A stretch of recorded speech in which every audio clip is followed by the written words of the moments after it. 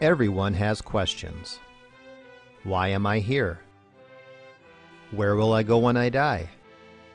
Is there really truth? But not everyone has biblical answers. Welcome to the Pastor Study, a ministry of pastorstudy.org. Join us now as we study the Bible to draw closer to our Lord and Savior Jesus Christ. Here is Pastor Tom Brock.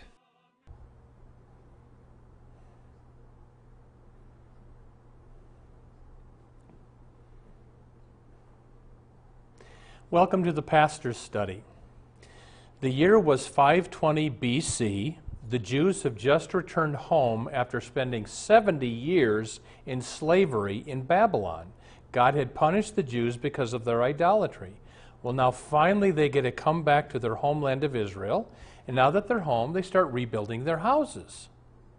But the temple of God lies in ruins.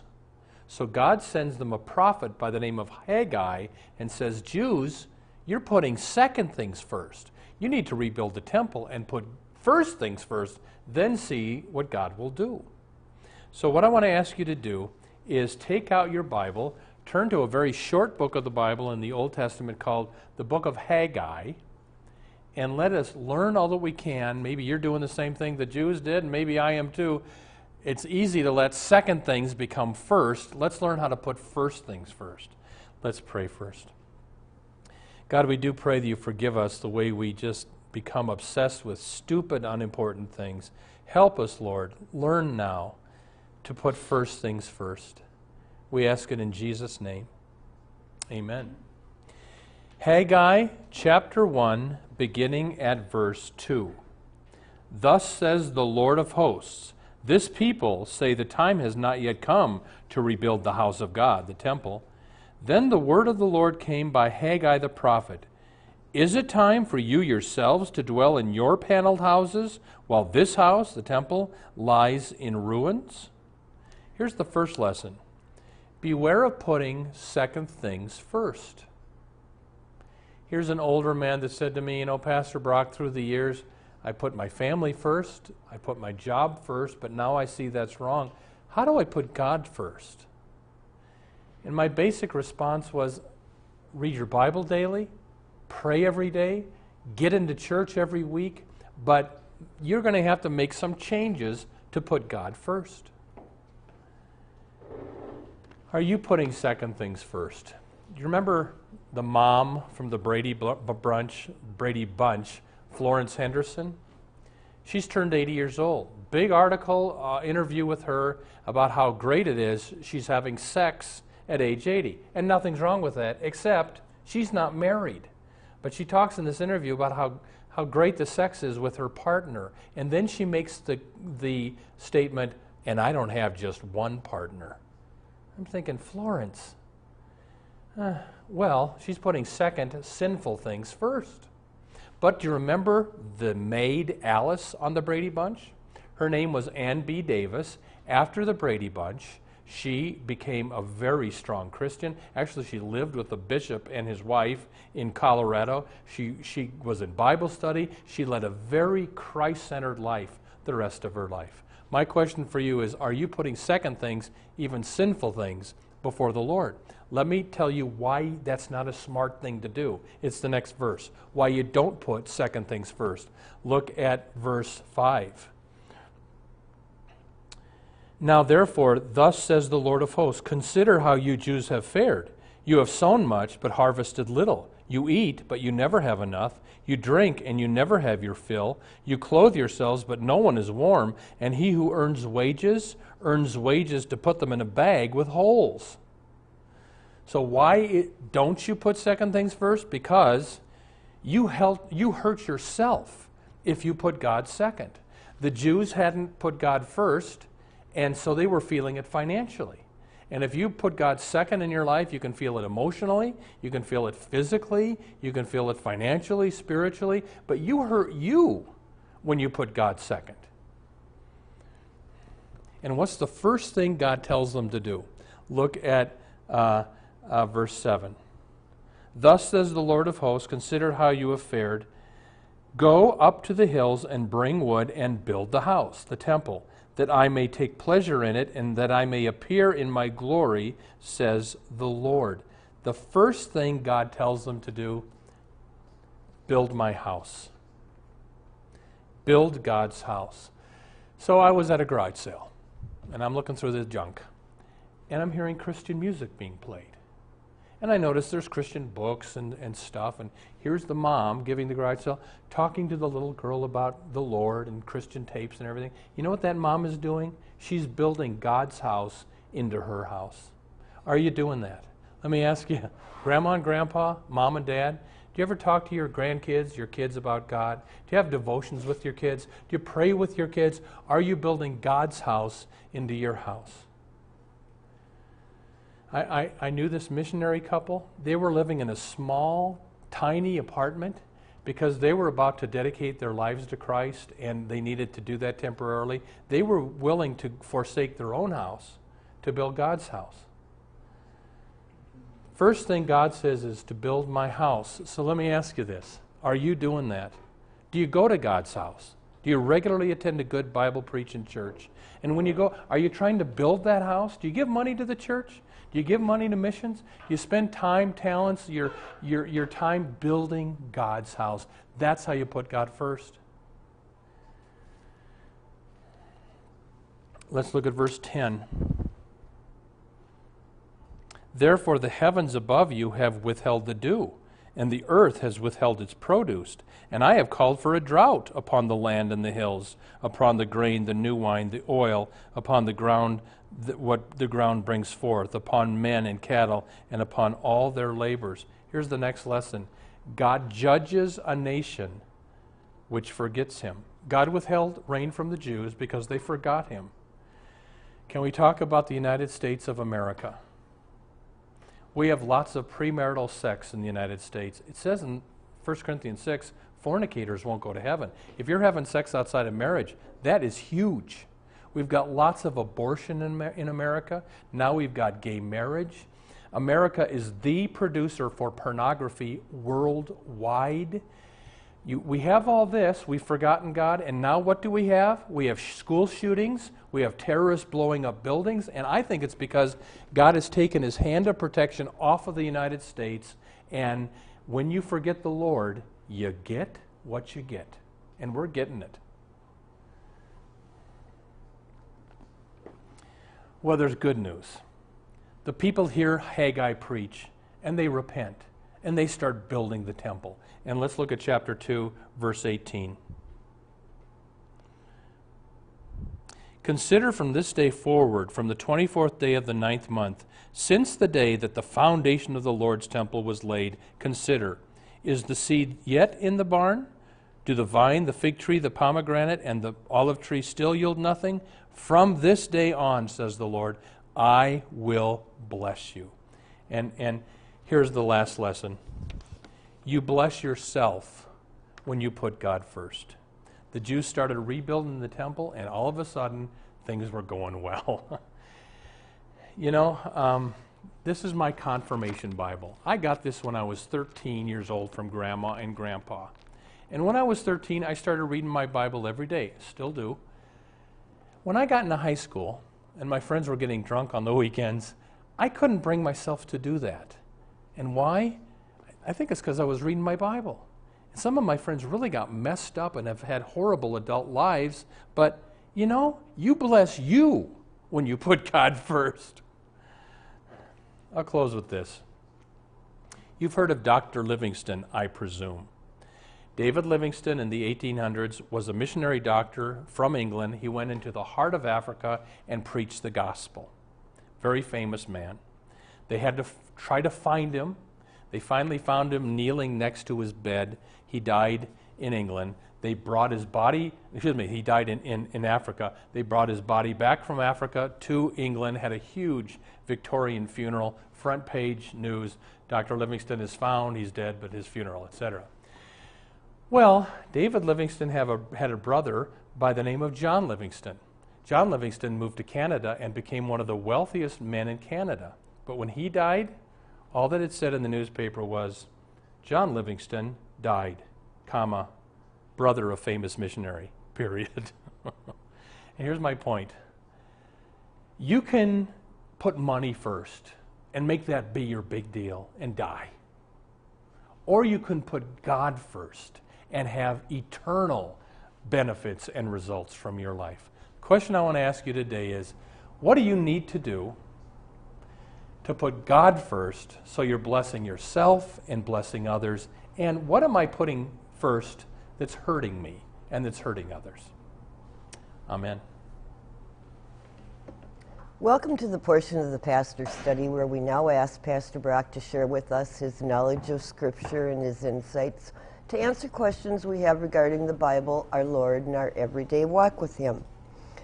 Can you explain minor prophets and with major prophets? Yes. So the Old Testament has what's called the major prophets, the big, longer books. Isaiah, Jeremiah, Ezekiel, Daniel. Then they have these real short books called the minor prophets, like Haggai, Obadiah, Nahum. And that's all that means, major and minor verses regarding the length. just the length is what Yeah. made them minor? Right. Not that they're of less the books important. that they Yeah, wrote? it's not that they're less important.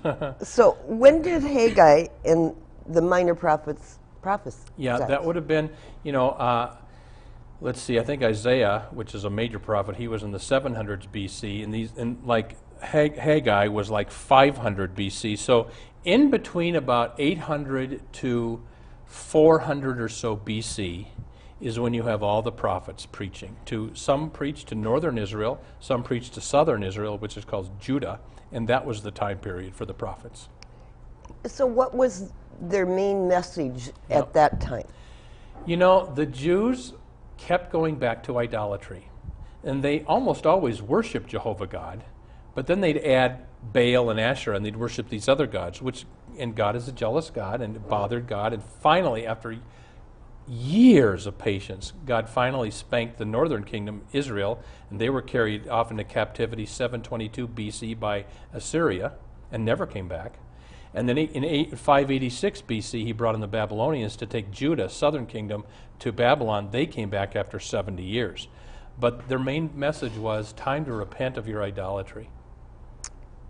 So did the Jews listen to their message? You read, for instance, Jackie, the book of Kings in the Old Testament. They'll have a good king that follows the Lord, and the people will follow the Lord. Then they'll have an evil king, and they'll follow Baal and Asherah. And then the next king would be good. They went back and forth for a few hundred years. Where in the Old Testament, or I guess maybe I better rephrase that, what eventually happened to the Old Testament Jews?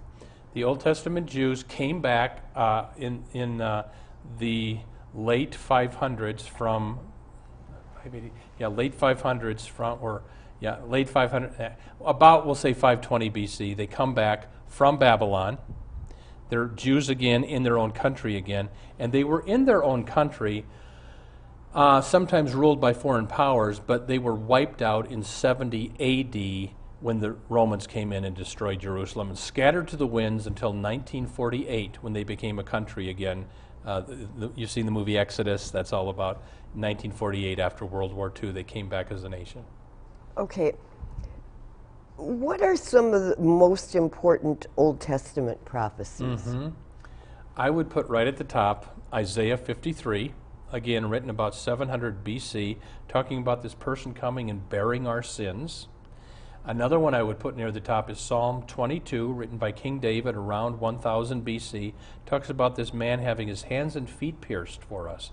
That was hundreds of years before they even had crucifixion, but it's a prophecy of the crucifixion of Christ. So read Psalm 22, read Isaiah 53, some of the more spectacular prophecies of the coming of Christ. Do you believe that America is going to receive God's judgment? I think it's already here, Jackie. We've got, when you and I were little, lots of people went to church, and of course the Lutheran Church would not bless abortion or homosexual behavior. Today, Jackie, the largest Lutheran church in the country, the Evangelical Lutheran Church in America, pays for abortions with offering dollars. Do you know what and they promote homosexuality now? You can have a practicing homosexual pastor. But Jackie, do you know what was in the news last week?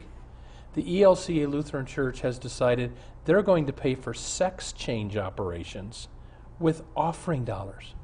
A man who thinks is a woman, they'll pay for your offering dollars, will pay to have him castrated. That is so evil. You know, even with all the stuff about transgenderism in the news these days, do you know that the secular Johns Hopkins Medical Center, they won't do those operations anymore because of how thoroughly they mess people up. And Renee Richards, do you remember the male tennis player who became Renee Richards, tennis player?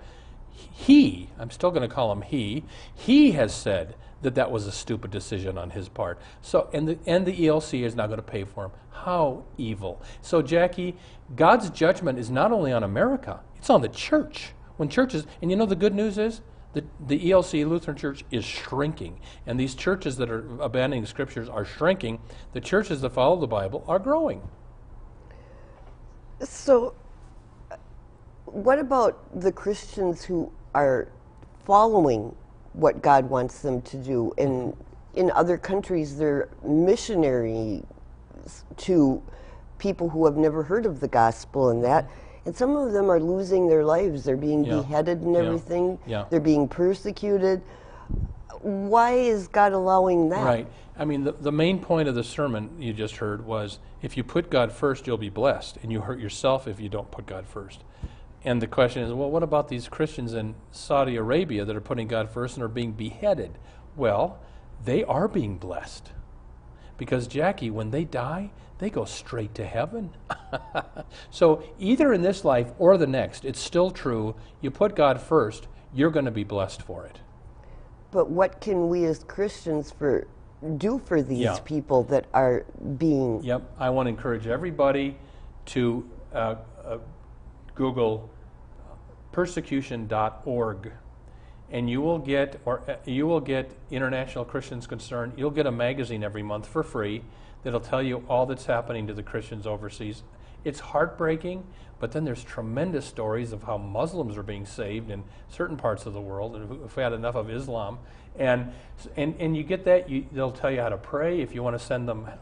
That's one place I give my money, Jackie, because they help the wives and the widows and the orphans of these Christians that have been killed. That's a great place to put your money. So persecution.org. Get the magazine for free. Okay, and then in light of what you've preached today in that, would you explain to me and to our audience who some of the modern day false prophets might be? Yeah, the false prophets during the Jewish days were the people telling them you can worship Jehovah and Baal and Ashtoreth. We have people doing that today in the Christian church. Do you know the United Church of Christ is very liberal?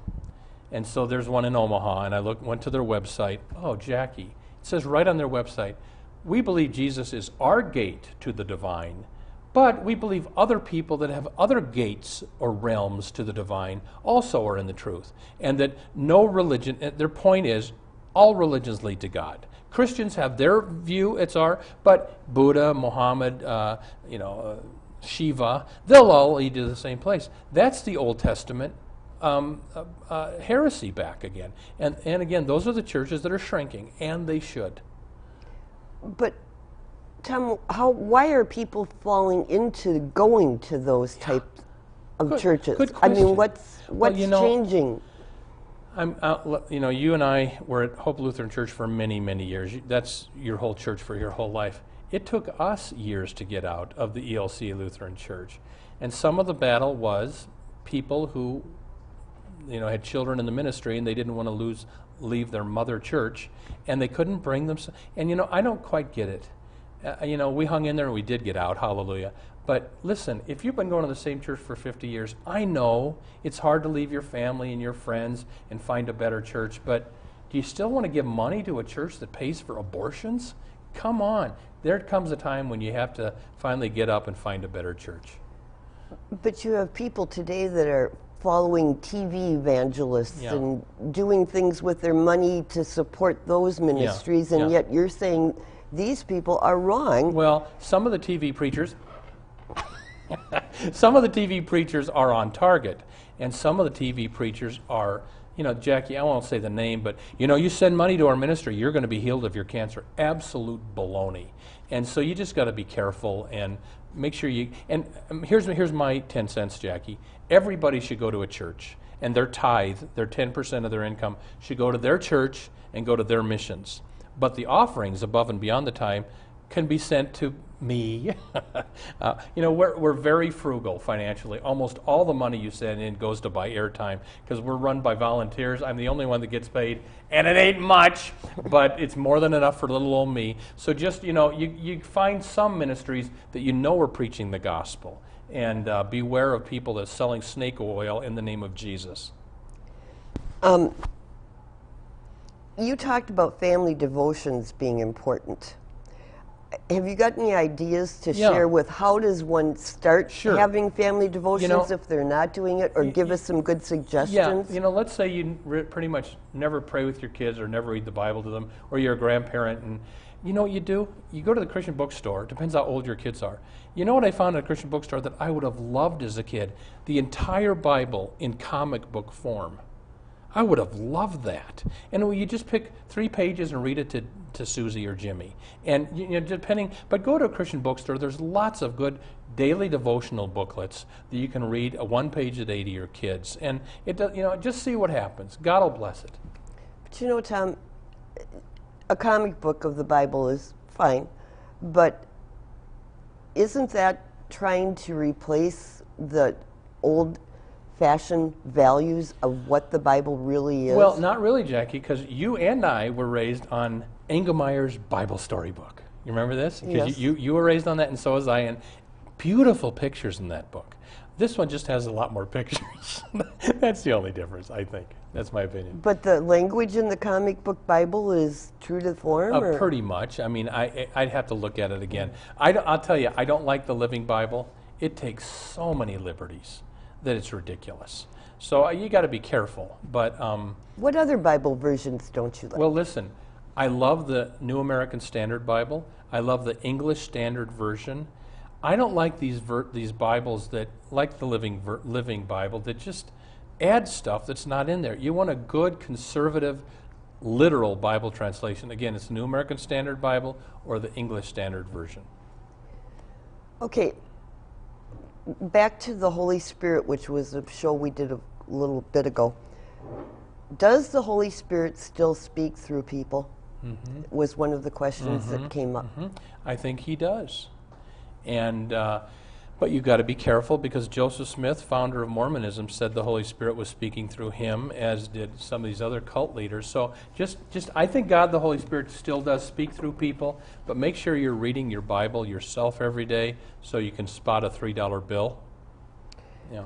Okay, we talked a little bit about Christ's second coming.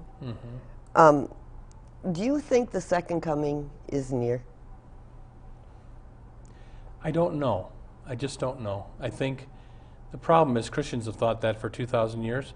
It's always safe to live like it's near. And in one sense, it always is near, because when you die, you're going to see Christ. So in that sense, but is the literal second coming, when he comes down in the clouds and ends the world, is that near? I don't know. Have we done everything or has everything happened that's supposed to happen? The way I understand Romans chapter 11, there'll be a conversion of many Jews to Christ before the end. I don't know that we've seen that. Okay. So I think when you see lots of Jews becoming Christians, I think that's a sign we're nearing the end. Yeah. And we've talked about the Antichrist. Mm-hmm. Is there any way that we'll know who the Antichrist is? I would say read Revelation chapter 13, I think.